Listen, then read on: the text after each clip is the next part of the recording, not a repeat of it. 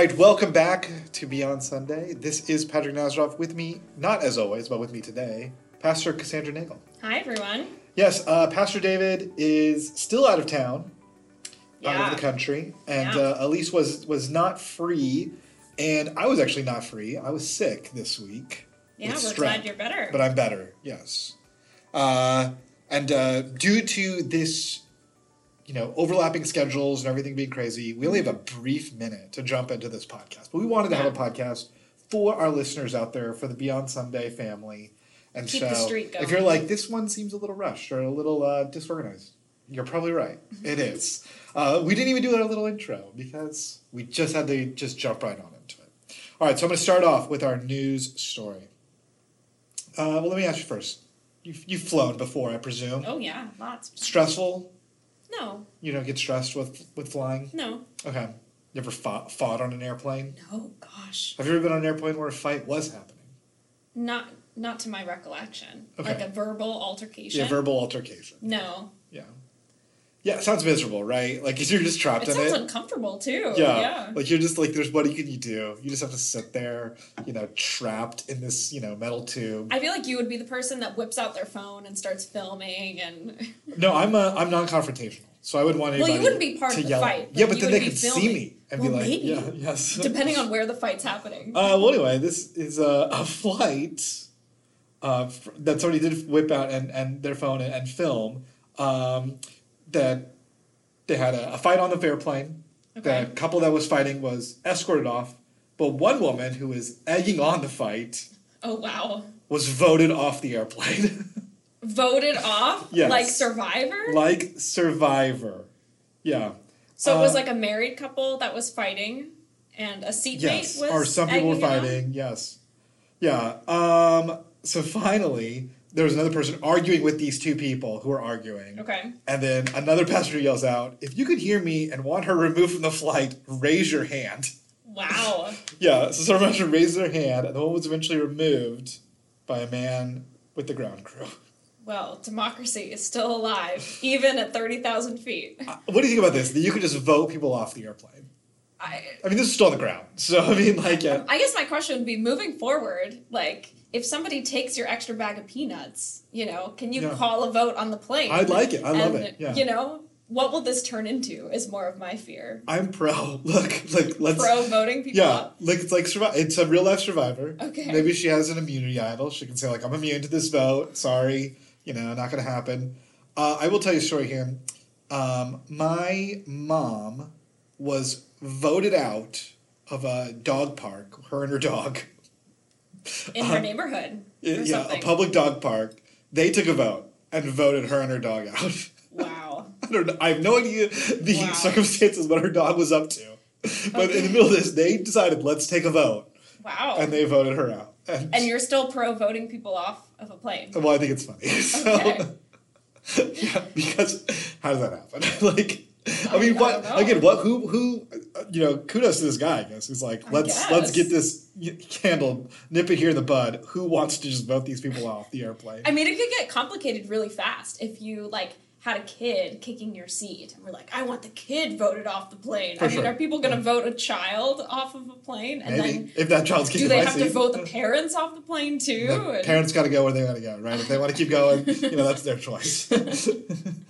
I'm about to fly with teenagers, so maybe I want to use this in my back pocket. If one of them is particularly annoying, sure, let's just vote them off and be like, hey, sorry parents, we did our best, but the people have spoken. Yeah.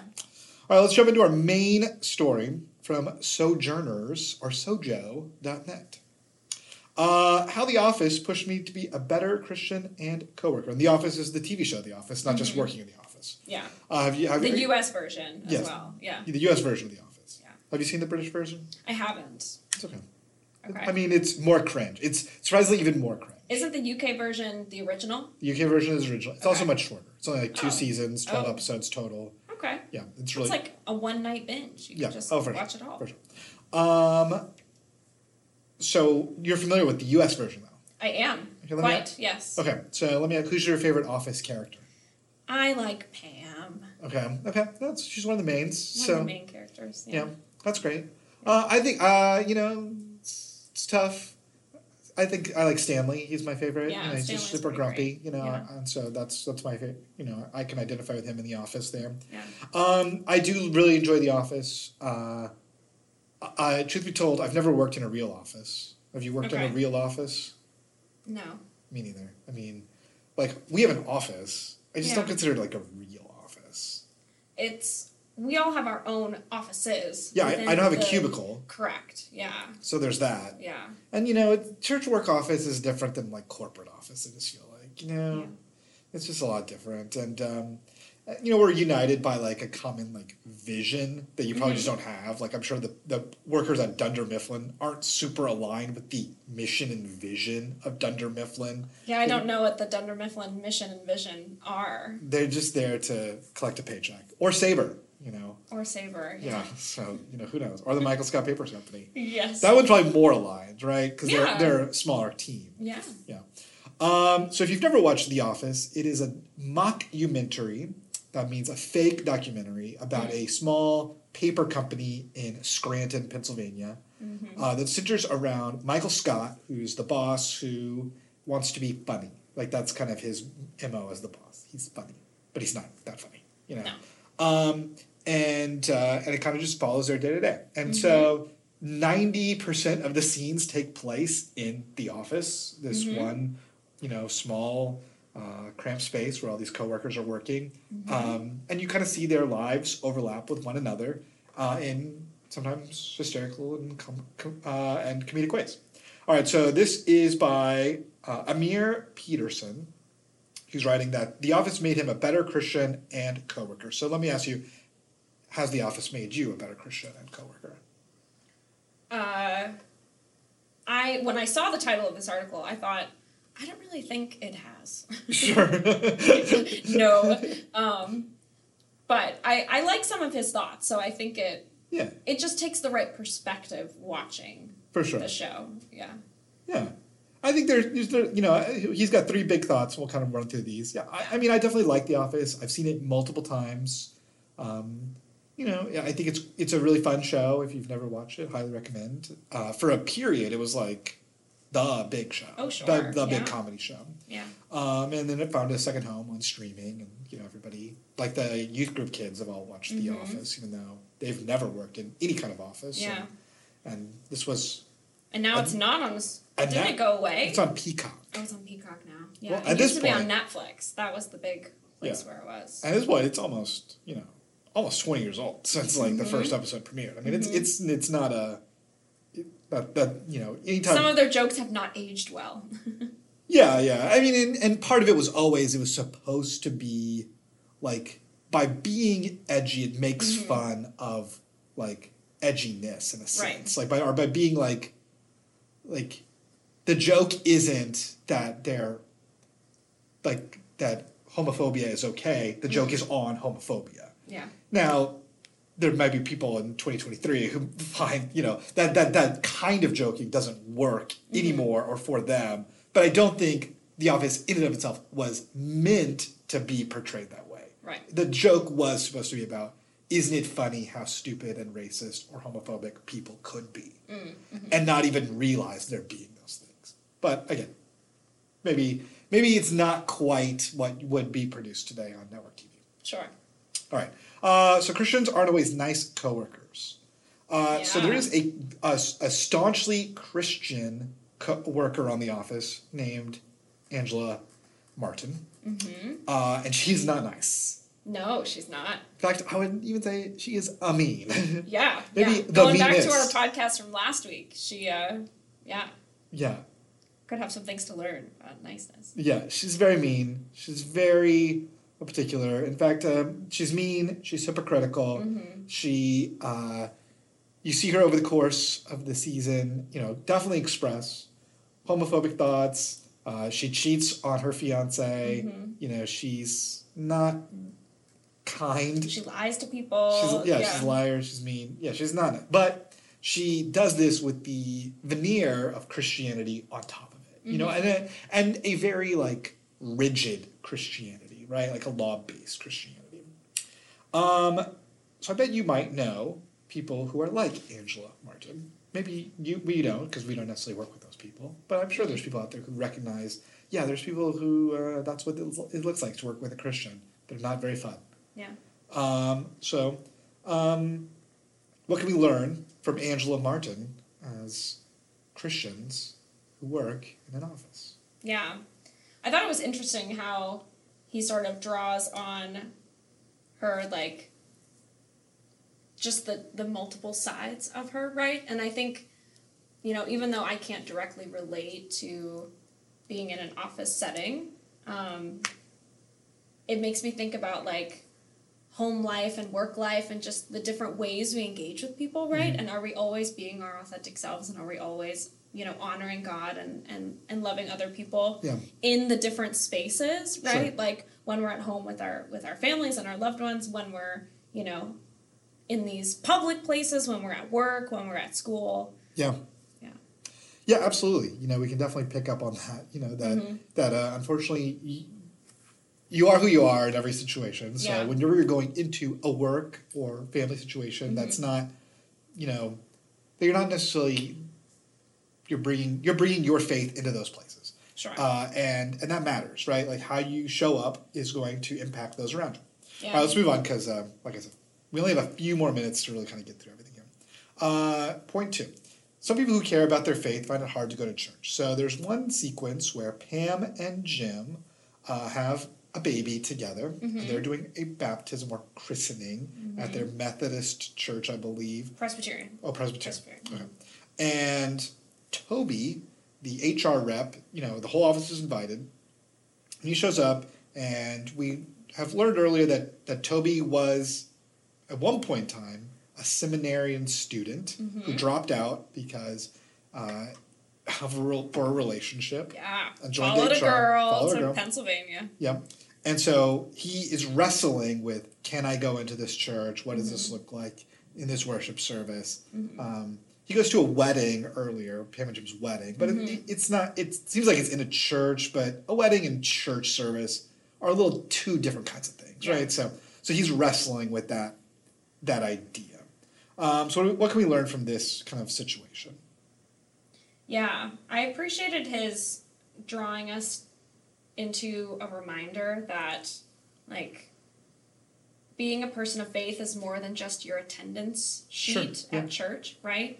And allowing, he talks about how the viewer watches Toby pacing back and forth under the all are welcome sign, deciding or debating whether he's going to go inside or not. And he ends up not going inside, I think is what happens. But I think it's a good reminder for me, at least, right? That, like, it's so easy for us to make kind of snap judgments and assumptions, even like from a church staff perspective, right? Like, we like to encourage people to check in on Realm and sign in if they're new, and we like to have eyes and see who is coming to church, and leaning into, I think, like, curiosity and relationship with folks, rather than judgment of, like, you didn't show up to church 3 weeks in a row and things like that. But yeah, I think you can also recognize, like, for many people out there, going to a church service or a small group or a Bible study is a true act of bravery and courage.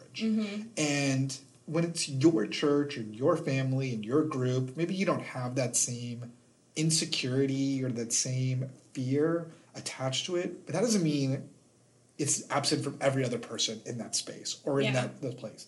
I know I work with teenagers. Like, coming into a room for a teenage, kid who's 14 years old, coming into a room of other teenagers who have established norms, relationships, routines, and being the new person is really, really hard. And it's not about if you're an extrovert or an introvert. It can be really difficult for both.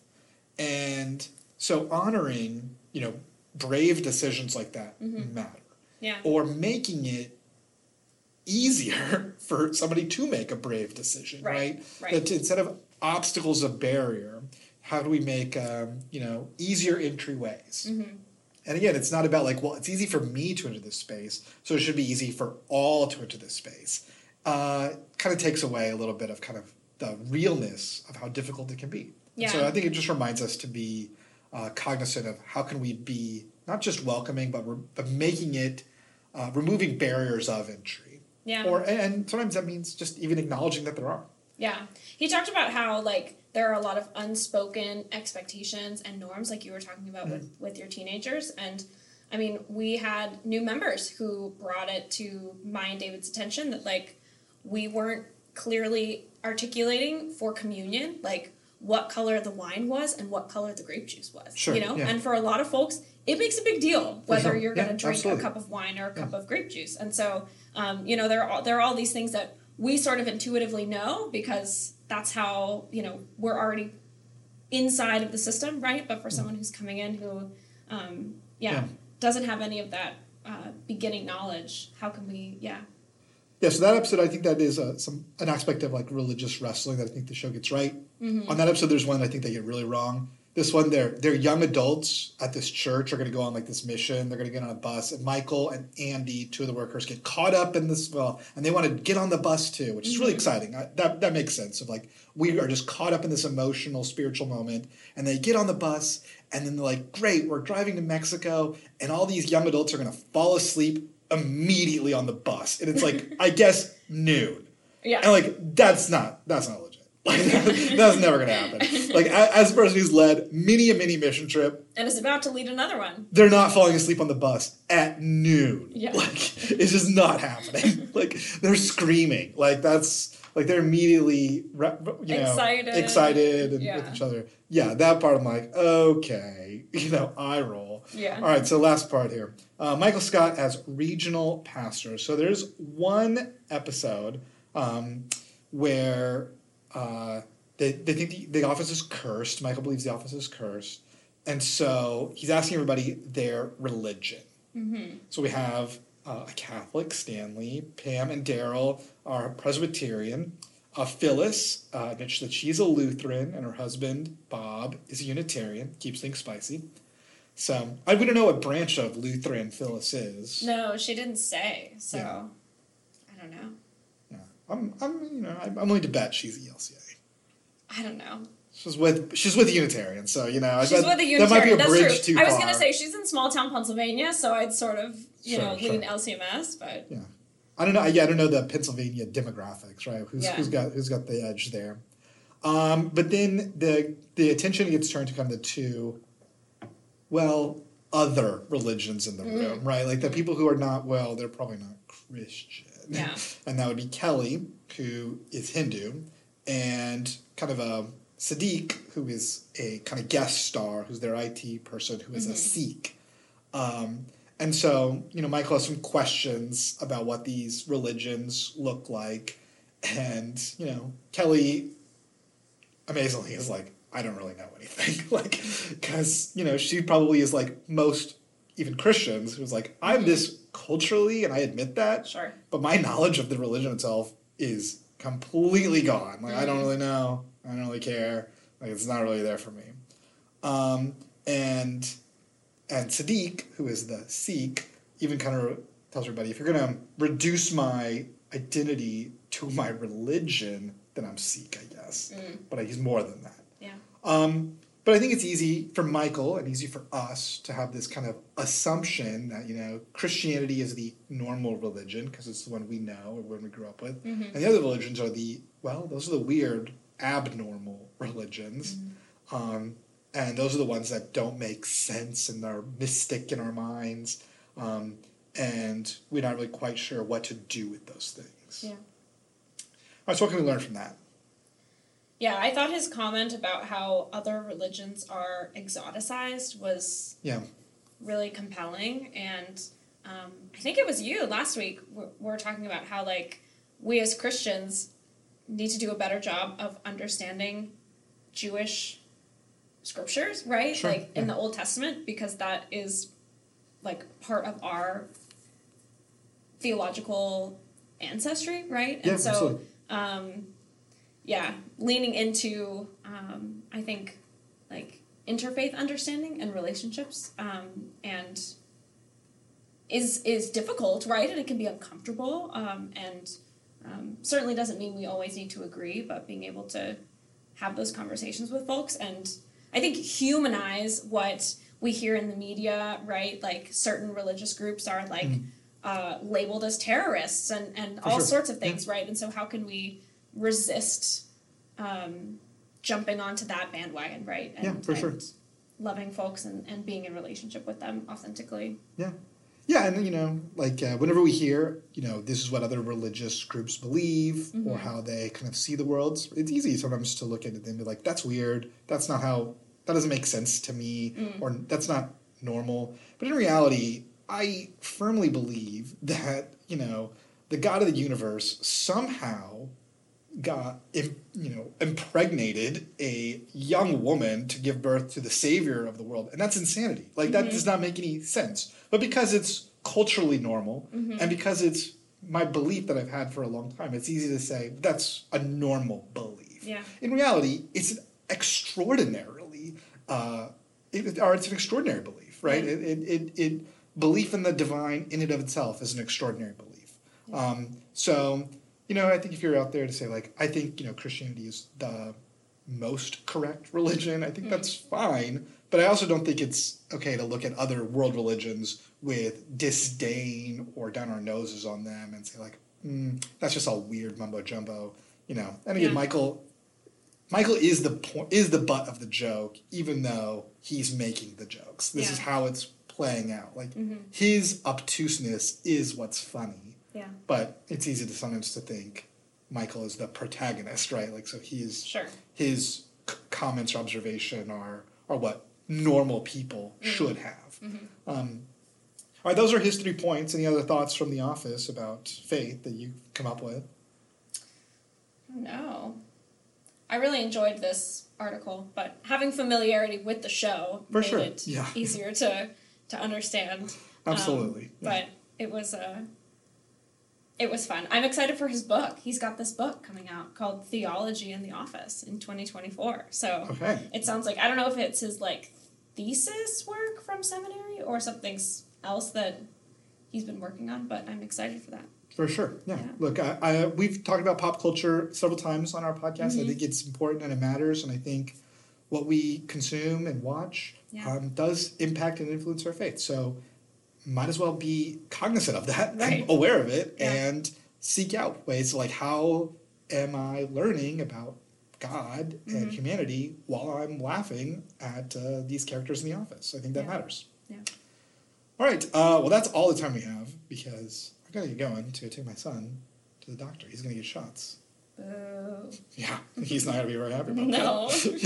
So I'll pray for you, Patrick. Yeah, and Timmy, and the doctor, all of us. All of you. Yeah. It's gonna be an experience. Yeah.